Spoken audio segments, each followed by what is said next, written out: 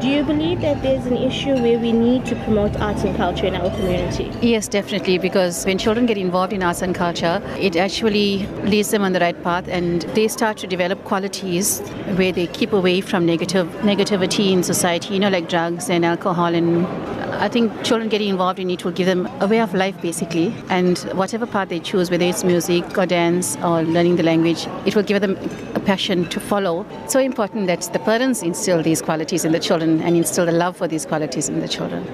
Do you believe that children are moving away from maintaining their culture and heritage? Most definitely.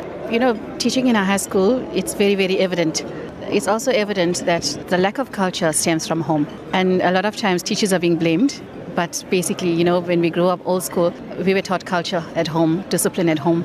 School is where we came for teaching. But at the same time, teachers are having a problem right now with discipline and all those negative habits that they have developed over the years. And it's become like a way of life for them.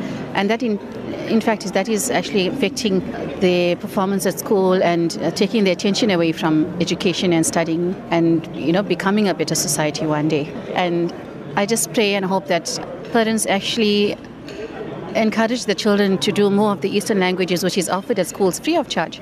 Because when they do that, they learn not only the language, whether it's Hindi, Tamil, Urdu or Telugu, they also learn qualities that can help them to become better human beings.